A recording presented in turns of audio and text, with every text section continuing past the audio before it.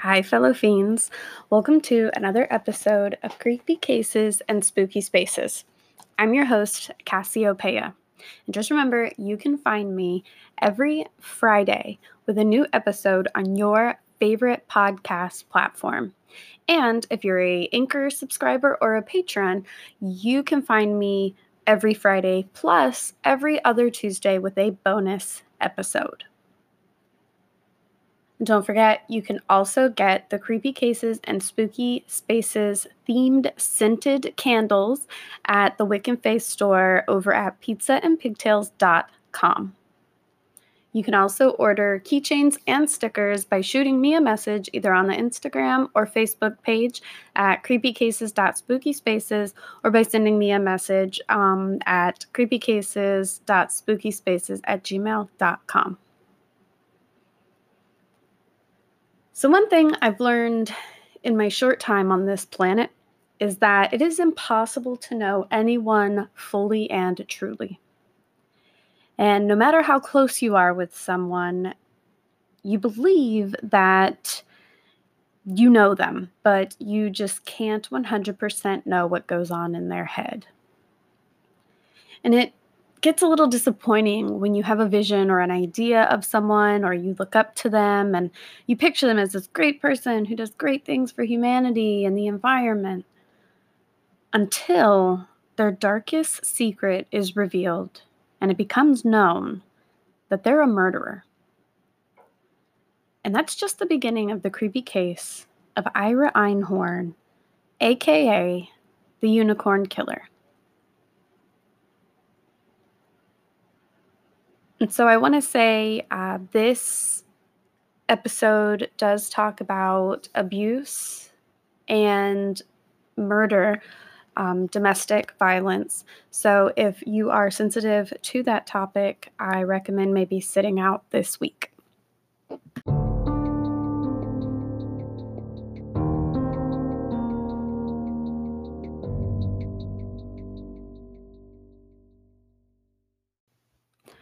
Ira Einhorn was considered a counterculture hero. He was born to a middle-class Jewish family in Philadelphia, Pennsylvania on May 15, 1940. He graduated from the University of Pennsylvania in 1961 with a major in English. Einhorn actually served as an instructor of English at Temple University during the 1964 to 1965 semester, and his contract was not renewed after he made his contempt for the academic world very well known. And he was a self-proclaimed environmental activist, and he made a name for himself in ecological groups. And during the 1960s, he was a symbol of opposition to the war in Vietnam. And he took on the role of a tie-dye wearing ecological guru and Philadelphia's head guru. With his long beard and gap-toothed smile, Einhorn nicknamed himself Unicorn because his German Jewish last name translates to one horn. He advocated flower power, peace, and free to love to his fellow students. And he also claimed to have helped found Earth Day, a pro-ecology festival still celebrated each year. Now, in reality, he was actually asked to leave committee meetings due to his disruptive behavior, and he didn't really contribute to the organization in any way. And because of his status to the local environmental community, he was asked to take the stage on the inaugural day, which turned into a 30-minute rant in which he refused to give up the microphone and the stage. Now, Einhorn became friendly with peace movement stars like Abbie Hoffman, and Fortune 500 corporations also found him irresistible and lined him up to hire him for advice on trends of the future. And now in 1971, he even ran for mayor of Philadelphia. He later became a New Age futurist and paranormal expert, giving audiences lectures about psychic weapons, psychedelic drugs, and the environment. And he was well connected with scientists, corporate sponsors, and wealthy benefactors. But Einhorn had a side to him that the public never saw. He was jealous, abusive, self-centered, a serial womanizer, and just an emotional hurricane. And twice he attacked 2 women who rejected him, strangled a woman into unconsciousness. He hit a woman in the head with a bottle, and in his journal, Einhorn actually wrote that violence always marks the end of a relationship. In 1979, he became the prime suspect in the disappearance of his 30-year-old girlfriend, Holly Maddox. Their 5-year relationship was stormy and marred by countless breakups.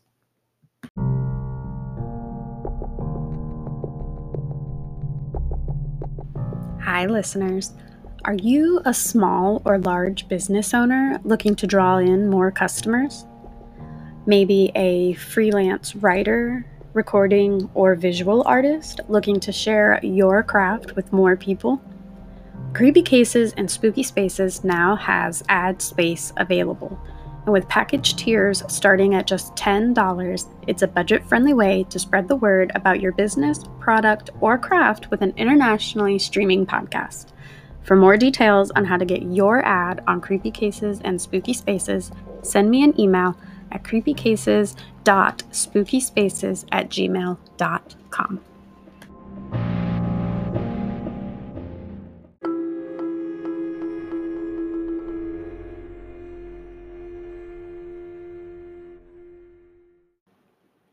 In the beginning, it had been different.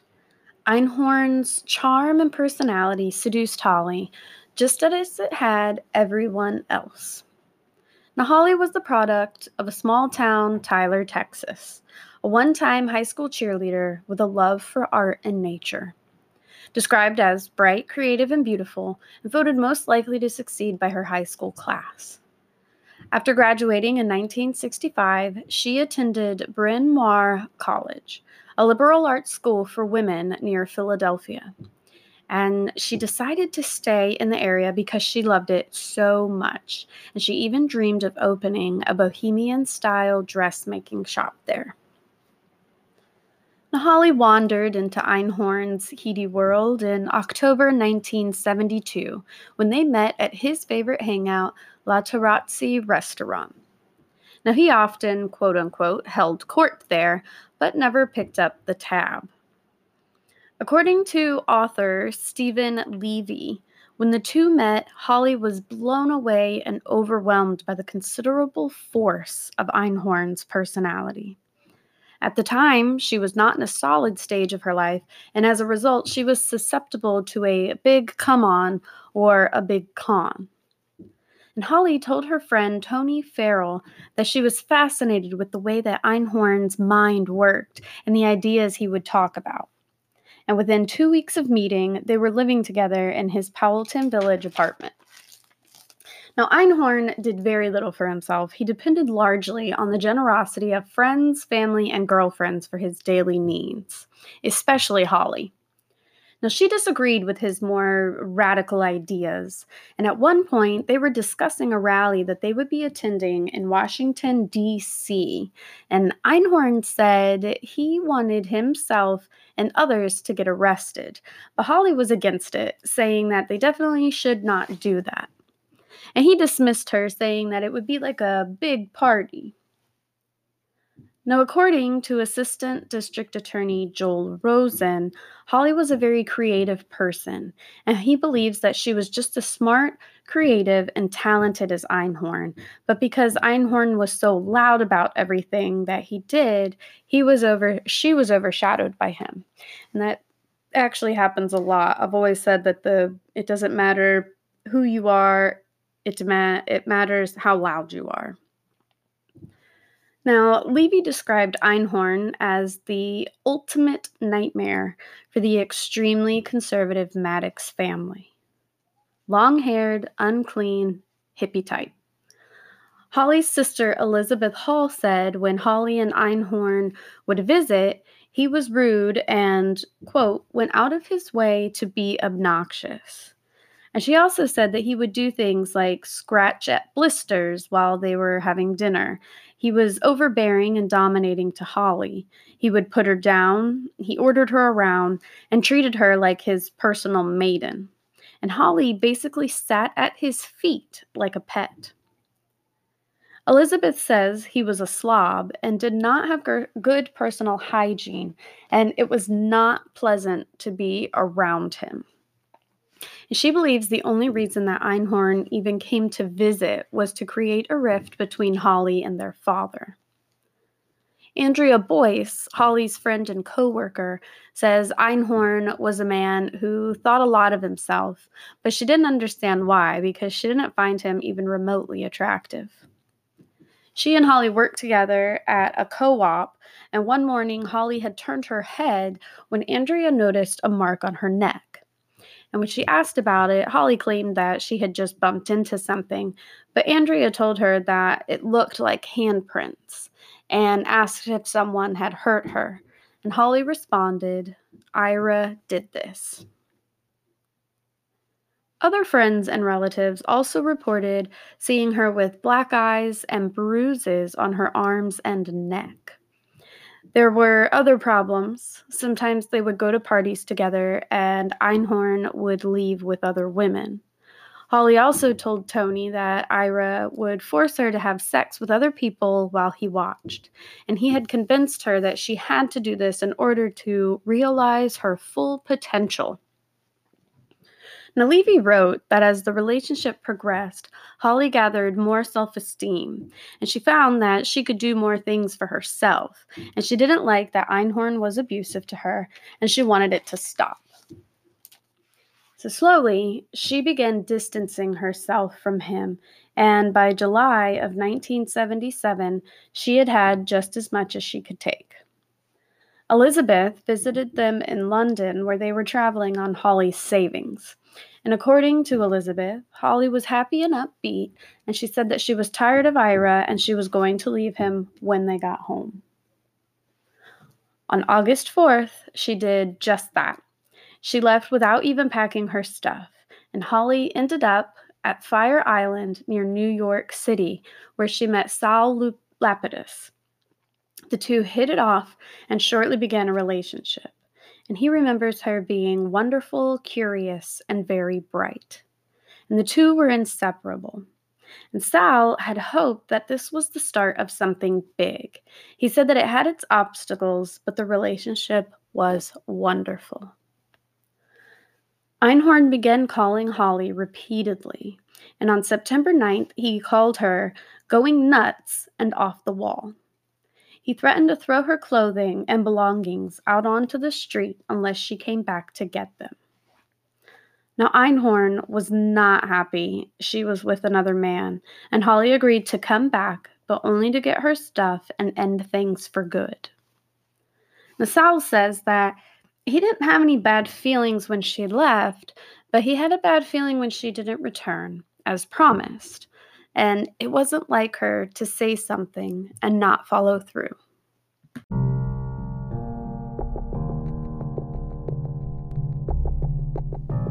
Hey, fellow fiends. Have you ever wondered what it would smell like to walk through a dark and foggy cemetery at the witching hour? Or how about sitting in a dim, damp file locker, poring over the details of the creepiest true crime cases?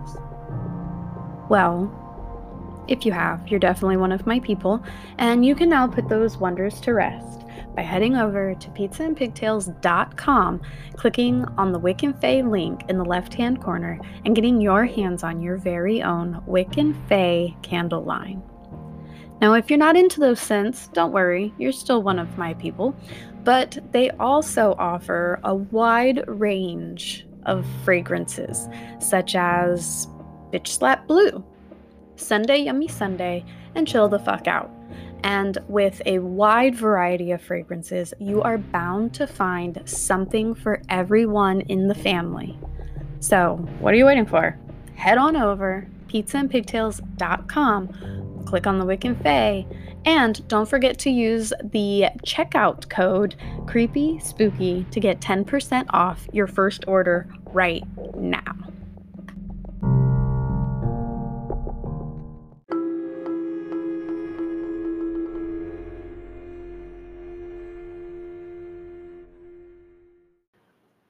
When Holly didn't return as planned, Saul and some of her other friends reported her missing to authorities.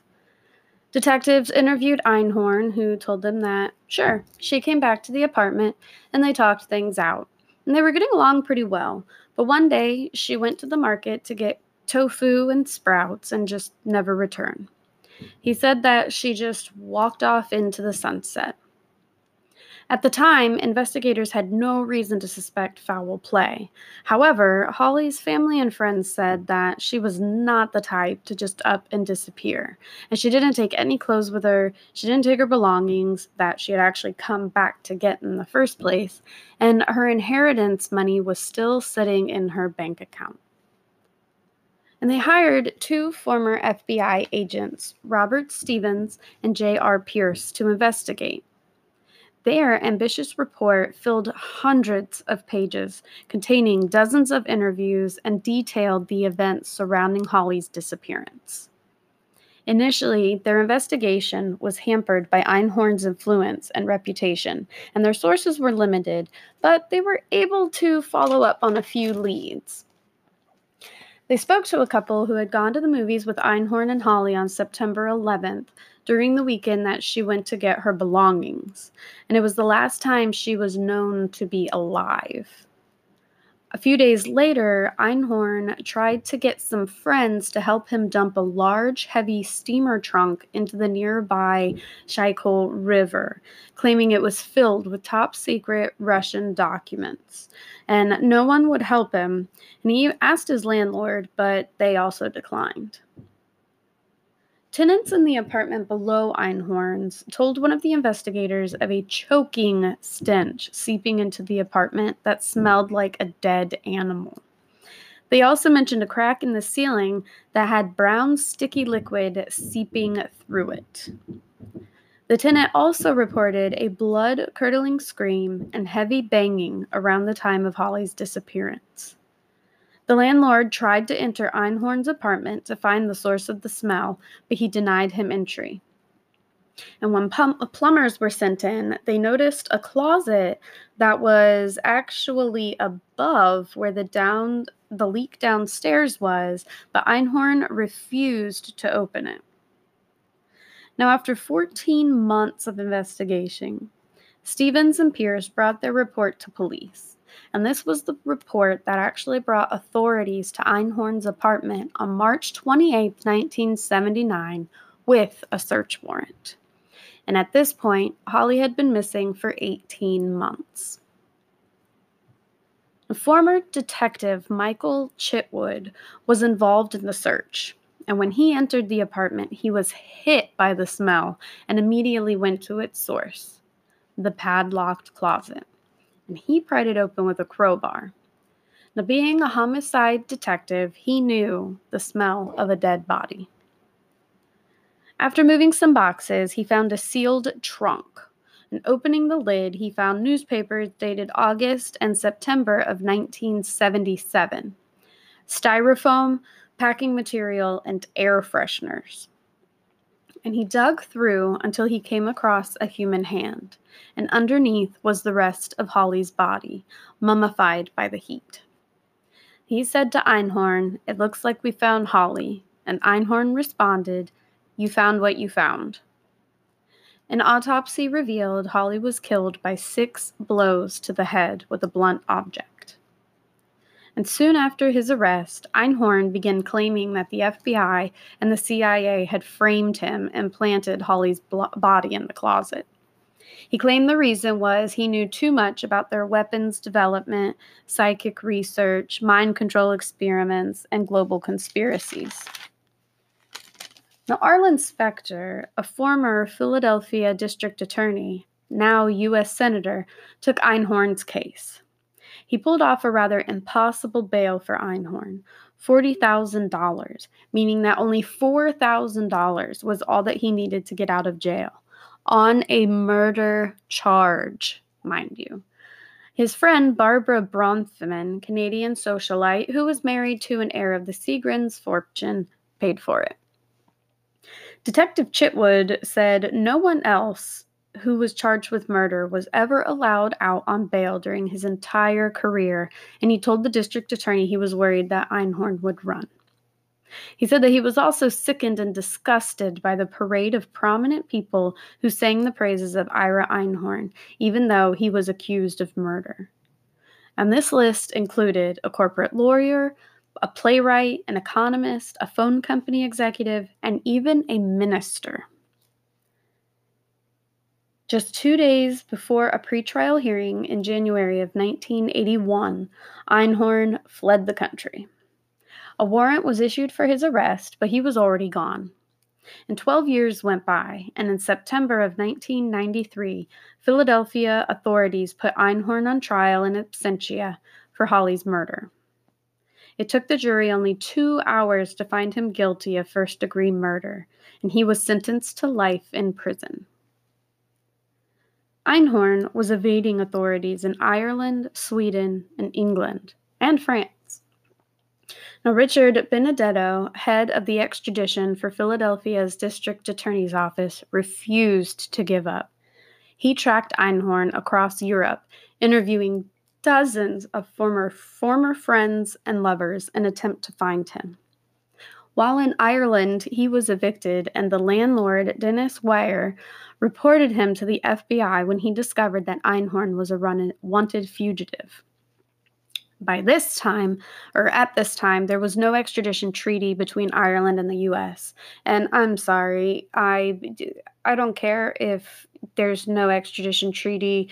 I know that means that you can't really get involved and he couldn't be arrested. However, this dude is wanted for murder. How do you just be like, no, we're not going to help you track down this murderer? Well, in 1984, Einhorn and his girlfriend broke up.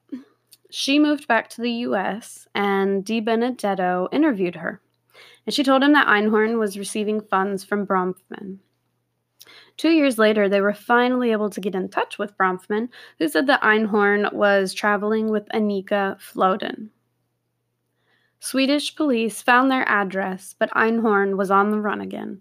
And Annika, who was still there, claimed that Einhorn's name was Ben Moore, and she was just his landlady. But investigators didn't buy it and believed that they were actually lovers. The years dragged on, but after 16 long years, in June 1997, Einhorn was finally apprehended and arrested in France, where he was living in a farmhouse under the name Eugene Malin with his Swedish wife, Annika Floden. He was found in a dilapidated windmill and taken in. Now, it wouldn't be until 2001 that Einhorn would be sent back to the United States, which, oh my goodness, what? You finally get somewhere where there's an extradition, there's a treaty, and you can't get him back faster than how many years is that?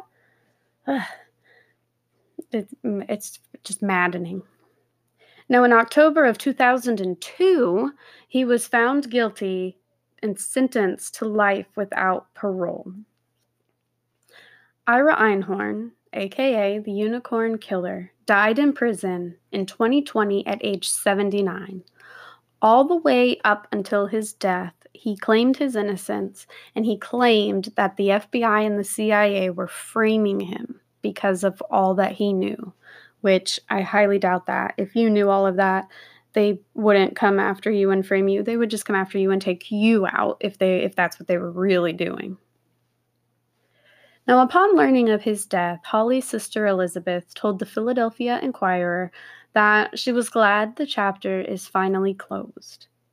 An old classmate stated, quote, "One thing that makes it difficult to describe Holly after all of these years is that when she was murdered, she was not finished becoming herself yet, and she possessed enormous potential." Holly's memory still lives on today. She's not only recalled by family and friends, she's a beacon for those, both men and women, in abusive relationships. And if you or someone you know is being abused, please reach out and get out.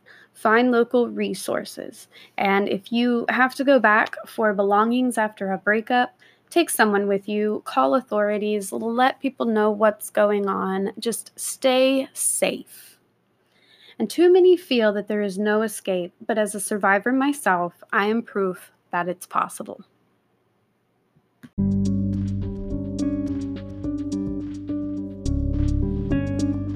Creepy Cases and Spooky Spaces with Cassiopeia is a Pizza and Pigtails production. All episodes researched, written, and edited by yours truly. You can find new episodes every Friday, with bonus episodes coming out every other Tuesday on your favorite podcast listening platform. Be sure to follow along on Instagram and Facebook at creepycases.spookyspaces for all podcast news and updates. Don't forget to subscribe through the anchor.fm or the Patreon page for exclusive access to bonus content, early episode access, and thank you swag. And if you have a creepy case or a spooky space that you would like to hear featured on a future episode, send me an email at creepycases.spookyspaces@gmail.com.